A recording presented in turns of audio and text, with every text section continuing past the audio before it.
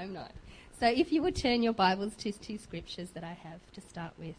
Isaiah 6 and 3 and Revelations 4 and 8.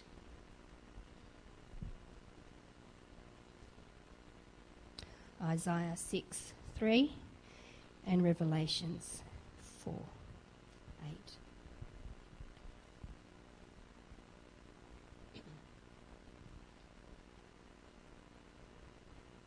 Isaiah 6, 3. And one cried to another and said, Holy, holy, holy is the Lord of hosts. The whole earth is full of his glory. And Revelations 4 and 8 says, And the four beasts had each of them 6 wings about him, and they were full of eyes within, and they rest not day and night, saying, Holy, holy, holy, Lord God Almighty, which was and is to come. Today I want to talk to you about God's greatest attribute. God's greatest attribute. Almighty God, we have stood in your presence. We have raised our hands and we have sung songs of worship to you, Lord Jesus. And again, Lord God, we just present ourselves in your presence again to hear your word, Almighty God. I just pray that the words I speak today will touch the hearts and the minds and the lives of these individuals, oh Lord God. Lord, they love you, Lord Jesus, and I know you love them, Lord. Speak to them in Jesus' name. We are of the habit of saying God is love. The first chapter, or the fourth chapter of 1 John, tells us several times that God is love. And everything he does for us is an expression of his love towards us. And in 1 Corinthians chapter 13, we can identify his love for us in those words. God is patient and he is kind towards us. He's not proud or boastful. He's not easily provoked. God doesn't think evil. He doesn't enjoy sin. God is truth, and he never fails. We are right in saying that God is love. And we often acknowledge that God is faithful and just and that he's merciful. And we relate to him in what he has done for us. So we call him our healer, if he's healed us. He's our redeemer, our father in the relationship that we have with him.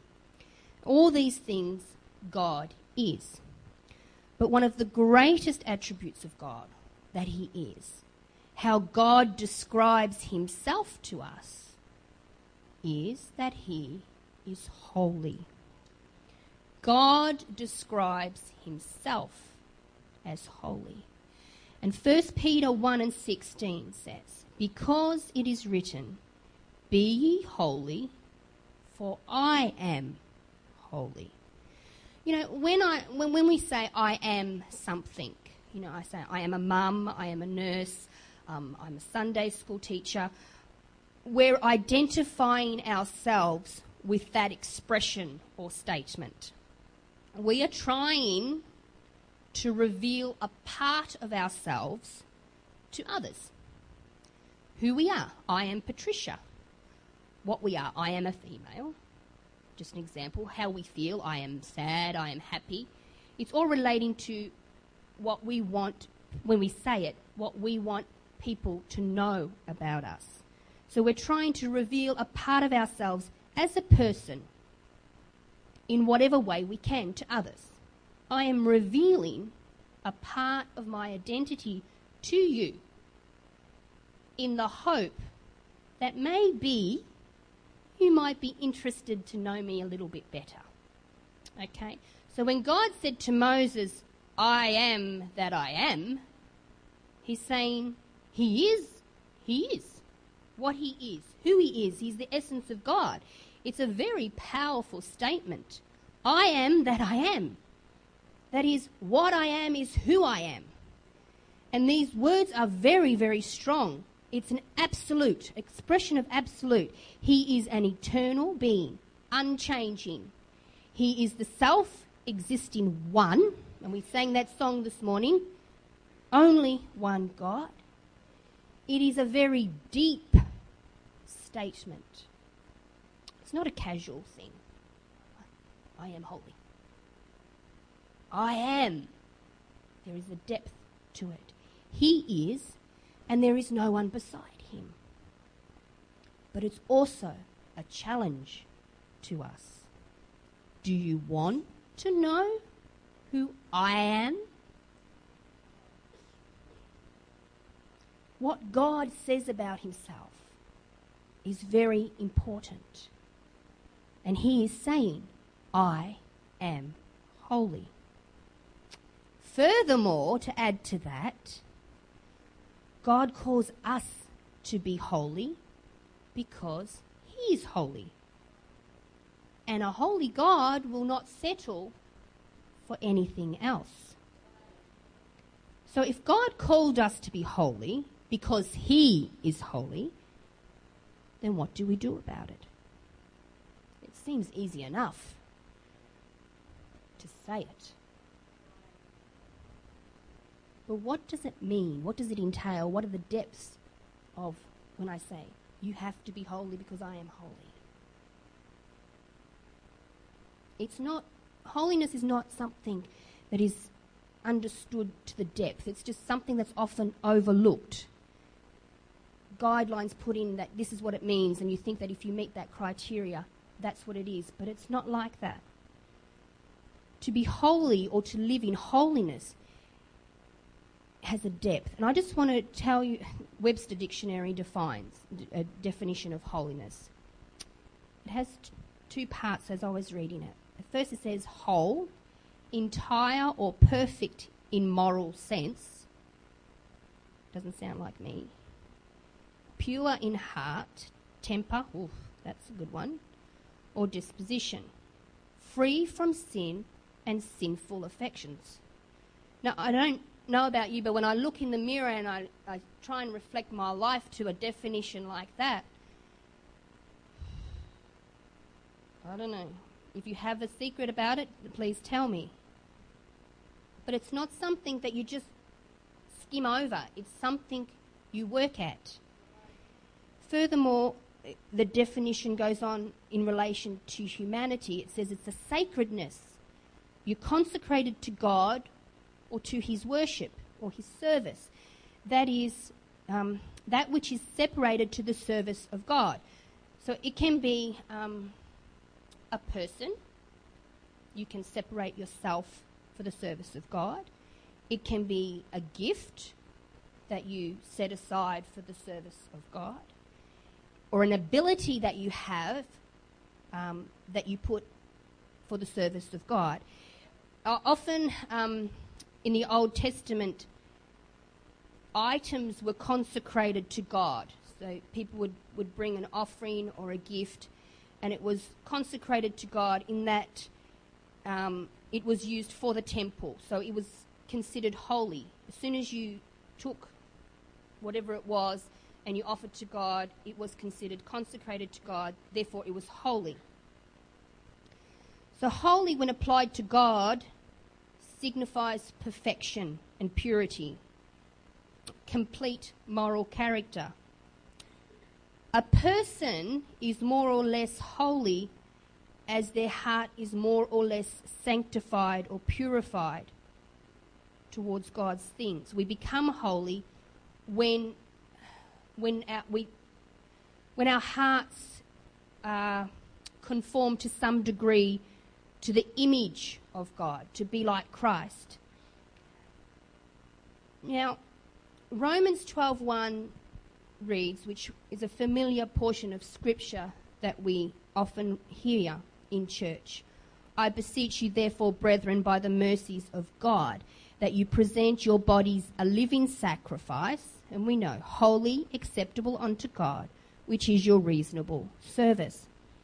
Now, Paul in the book of Romans says, I beseech you, therefore. So when we use the word therefore, we're basically saying, because of everything I have previously said. Okay? So Paul made a strong statement. He made several strong statements in the previous chapter. Okay? So because of what he had said, he is beseeching. Okay? In other words, I'm insisting, I'm demanding, but there is a sincere urgency about it. It's like a passion. It's a very emotional. I'm beseeching, I'm almost begging you because of all those things that I've just spoken about. Okay? And if you read the previous chapters, Paul, he's talking about the evilness of the human nature. He's talking about God's judgment and how we cannot be righteous without God's righteousness. And we need to change the inner person and the nature that we have. It talks about baptism and Jesus' burial and the purpose of all that, the purpose of the law, no longer needing to be in bondage. It's all there. And because of all that, Paul challenges us, dedicate yourself without reserve unto God. That's what Romans 12:1 is saying. Because of all that junk that your human nature wants to hold on to, because you want to have my way, okay? Be holy. Be holy. Dedicate yourself without reserve unto God, because God's mercy is great. Paul is imploring us to serve God completely, without hesitation, be fully devoted to God and his service. Now, when I present something, it's an action of bringing something. I am presenting a message from the Word of God. I physically stand here and I do that. I'm speaking to you here. Now, if I present somebody to you and I introduce them, I'm introducing that person. So I am presenting that person to you. If I present you with a trophy, I give it to you. So we present God our bodies. And it's not just, okay, we see the flesh, obviously, but Paul didn't say present your flesh. He didn't. He said present your bodies. So that incorporates everything, okay? It includes your spirit, your soul, your physical components, your emotions, everything that you are. You present it to God. Now, living sacrifice, obviously we understand that the scriptures, we know that what we offer God, it's not a blood sacrifice anymore because of Jesus' death on the cross. We understand that there is no need to kill animals and offer the blood to God. We are offering ourselves, okay?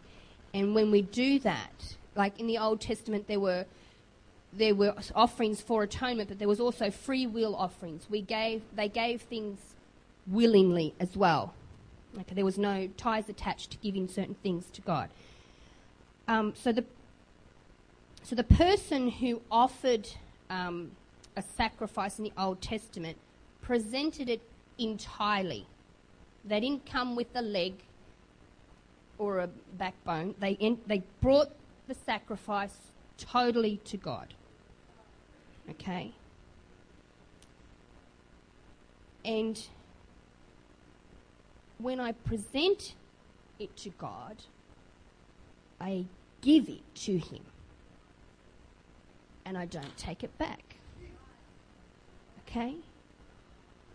If I've given God my life, I have no claim on it. Okay?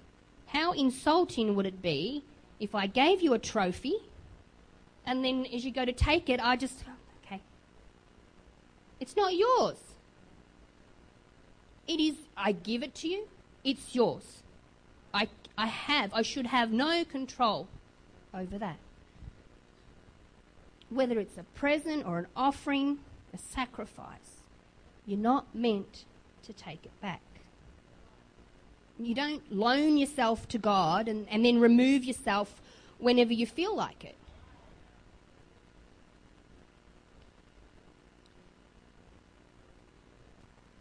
Furthermore, when they gave offerings in the Old Testament, they gave the best of what they had. There was no seconds for God. We consecrate the best to God, the best that we have, the best of our time, the best of our effort, the best we have, the best that we can do. I know that certain people can do things better than me. I know that. But it doesn't matter. God wants what I can do, the best that I can do. And he doesn't want me to take it back. Our highest aim in serving God is to please him the best we can. And that's why Cain's sacrifice wasn't acceptable to God. He didn't present his best. His aim, his heart, in all honesty, was not to please God. He was just going through the motions. This is what my parents said that we should do. And he didn't present his best. Romans 12:1 says that we learn from it that to be a true, acceptable, living sacrifice, we need to offer ourselves voluntarily and entirely to the service of God. Because of our nature, we have to give it all. All that we have, all that we are, we place in God's hands. And we are to leave it there. God will not accept anything less. To be holy from a human perspective, we need to consecrate, set apart our lives to the service of God and in worship to him. Our true identity should be that we are holy and acceptable to God.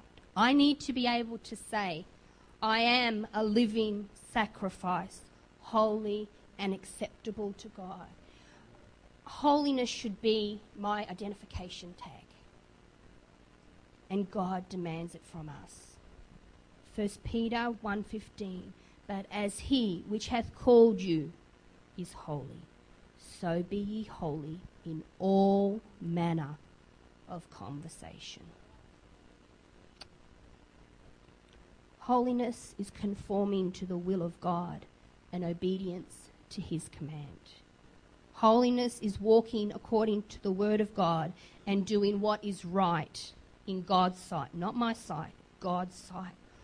Holiness becomes evident when we allow the Holy Spirit to work in our lives. When we draw near to God, we become more and more like Christ's character rather than our own sinful, prone nature that we want our will.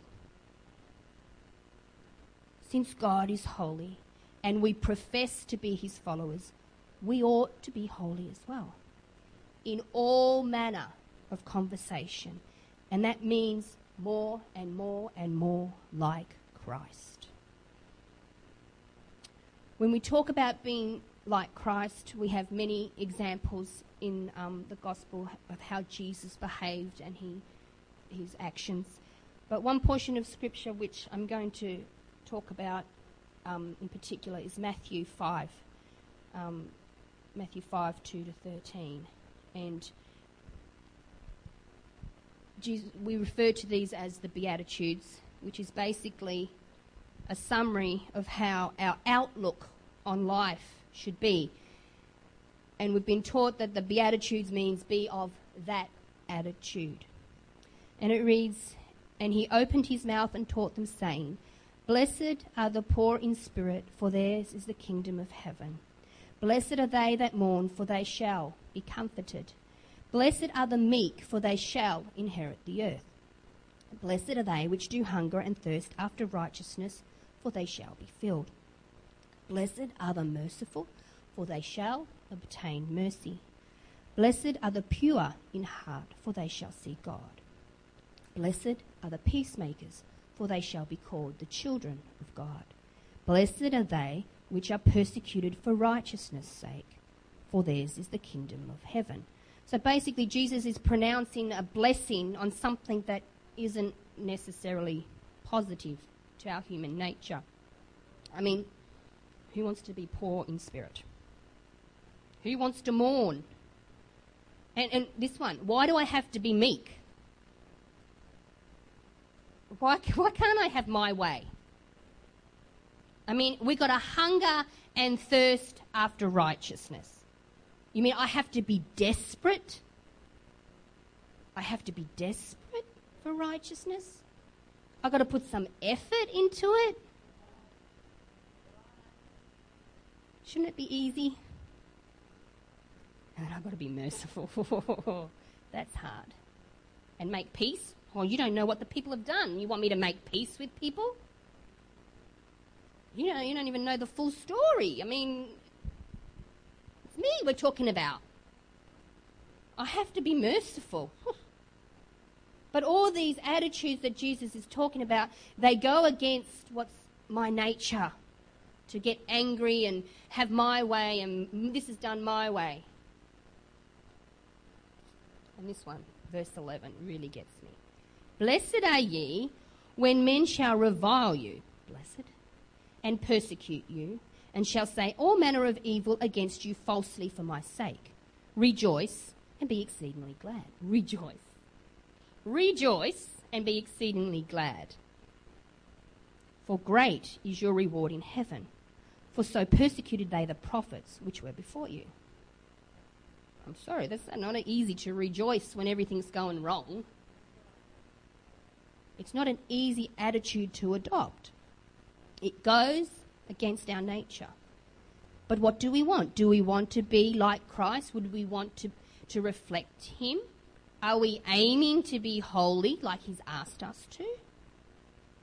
So in order to be holy, we want to be more like Christ. And to be more like Christ, we've got to adapt these attitudes and behaviours in order to display his holiness in us. We become holy when our heart is conformed to some degree to the image of God. And our lives are regulated by God's divine precepts, God's way of doing things. Verse 13 reads, Ye are the salt of the earth. But if the salt has lost his savour, wherein shall it be salted? It is thenceforth good for nothing, but to be cast out and trodden under foot. We are the salt of the earth. But if we have lost Christ's attitude, because it's just talked about them, if we have lost that which is good in us, we have lost what makes us holy. If the holiness, if the salt that makes us different, if the holiness that which makes us different is gone, if it's not there, we're not of use to anybody. We're not of any use to God in his service. And we can't make a difference to the world. We are the salt of the earth, which means we are here on earth for a reason, to be holy. Ephesians, if you want to turn Ephesians chapter 1.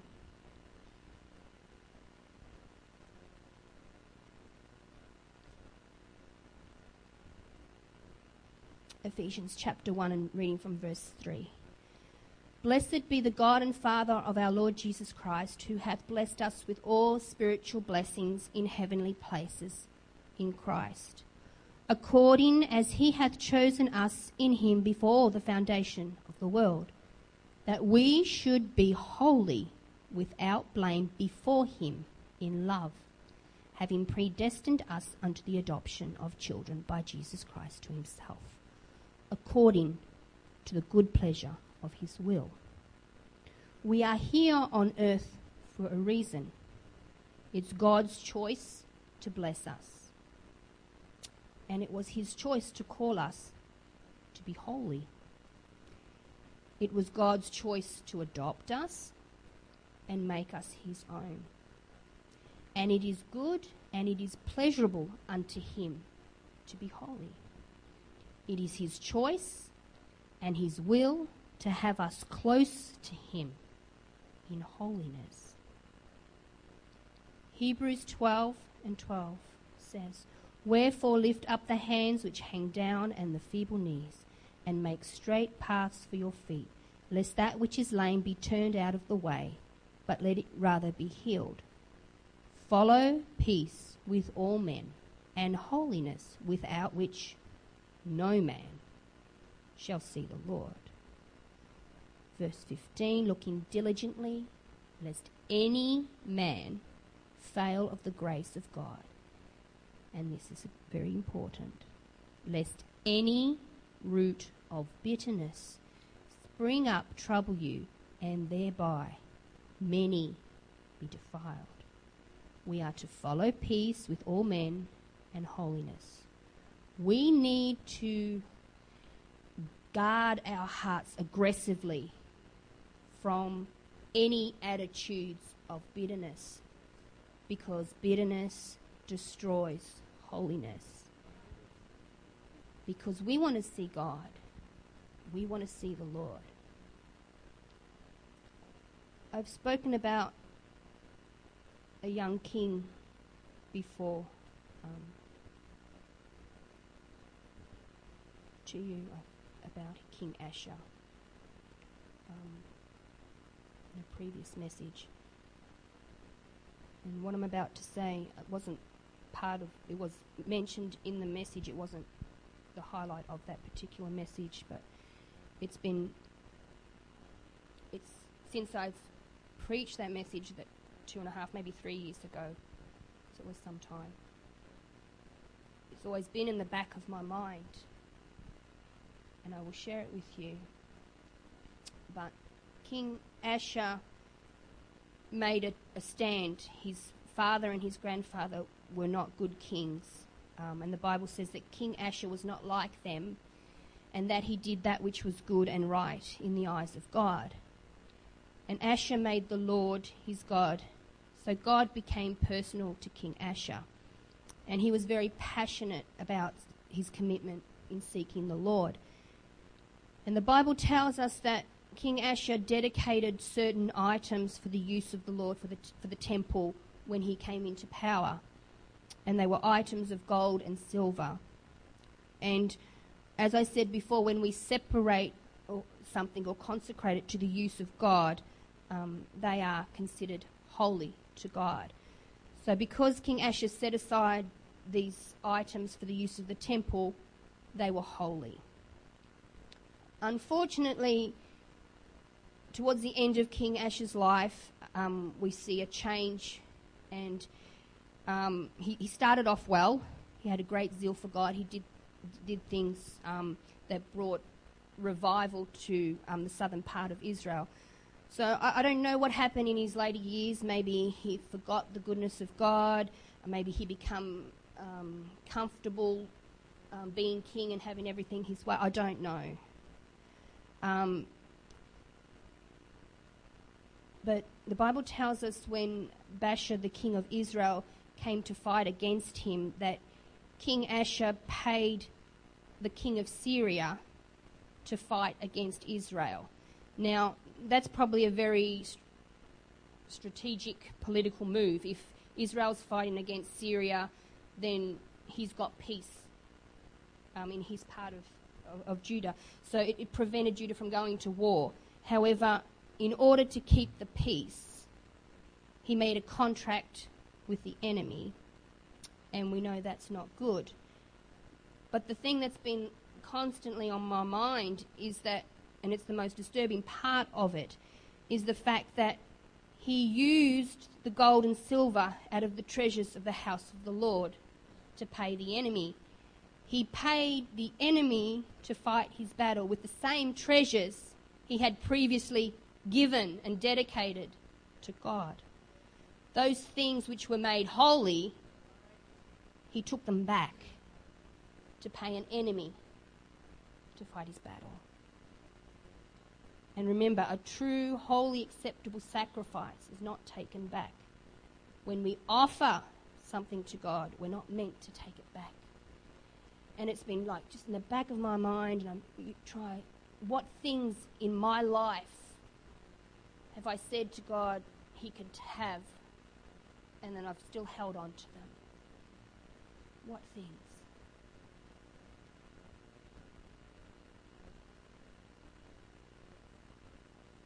The Lord dealt with me for some certain things in my life about that. Certain things that I've said that I would do and only half done, and changed my mind and take it back. Something that I said I would use for God, ended up using it for something else. What you have offered in service to God, what you have said to him, your life is holy, and you cannot take it back. What you have dedicated and consecrated to God in worship, and we have all said it. We have all said it. Your life is a dedication to God. It brings him pleasure. You've set yourself aside for his service. And I'm going to be very strong in what I'm about to say. Under no circumstance, I don't care if it's making peace within your family, you don't take it back. You don't use the talents and the gifts and the abilities God gave you in the first place for the enemy. You do not compromise what God has given you. And you give it back in service to him. You have no claim on it. You have no claim to take it back. You gave it to God, you consecrated it to God, it is holy. And you are not to use it for the enemy.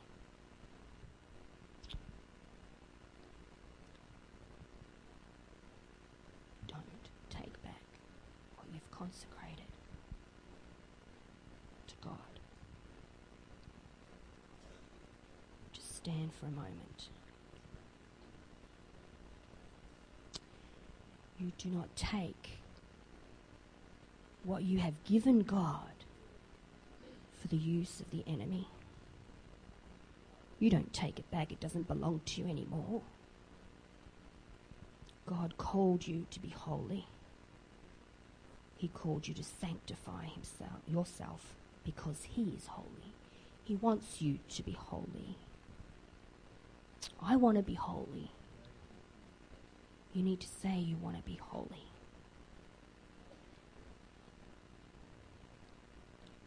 I don't get chances to speak over the pulpit very often. And usually what I say is what the Lord has been dealing with me about certain things. And recently I read a bit of Esther in the Bible, and it was just an over-passing reading. You just read the story just because you know the story, you think you know it. And I read about Queen Esther in the Bible. And she needed to speak to the king, her husband. She needed to speak with him. And before she went to speak with him, she prepared herself. She prepared herself not knowing if he would hear her request. She prepared herself not knowing that he would even accept what she had to say if her life was spared enough for her to speak.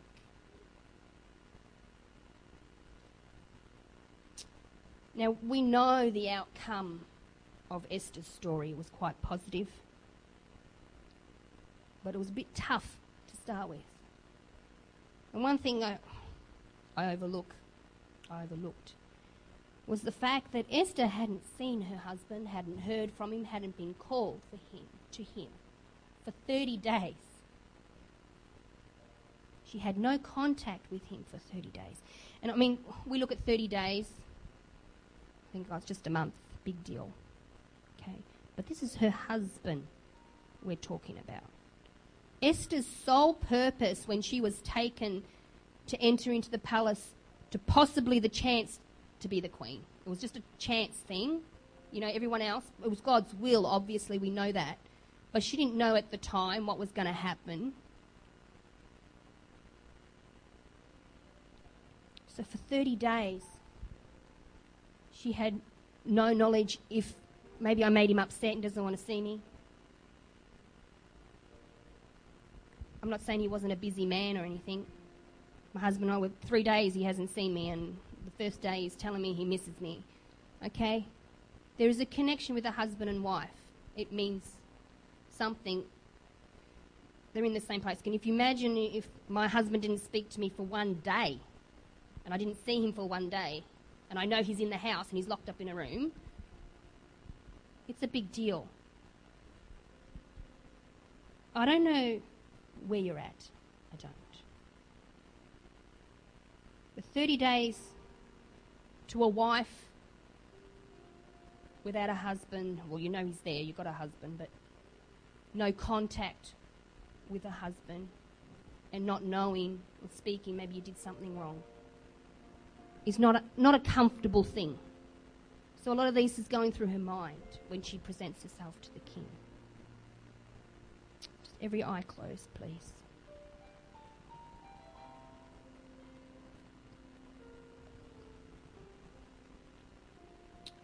Thank you, Jesus. I want to be holy because he is holy. And he wants you to be holy because he's holy. And it may feel like it's been 30 days. It may even feel like more than that. You are the bride of Christ. He is your husband. He is your king. And if you have a petition that you need to address with your king, you need to prepare your heart the way Esther prepared herself to see her husband, not knowing if he would accept her, not knowing if she'd done something wrong because he hadn't called for. She had to wait for him to call her. And maybe you've been waiting for God to call you, I don't know. And it may be a long time since you've heard him call your name to enter into his presence. But he wants you to come to him today. Prepare your heart in holiness, and he will accept you, and you will be able to bring your petition to God. He's a merciful God. He said, be holy, because I'm holy. And he wants you to be holy. Lord Jesus, you're worthy, Almighty God, and we love you this morning.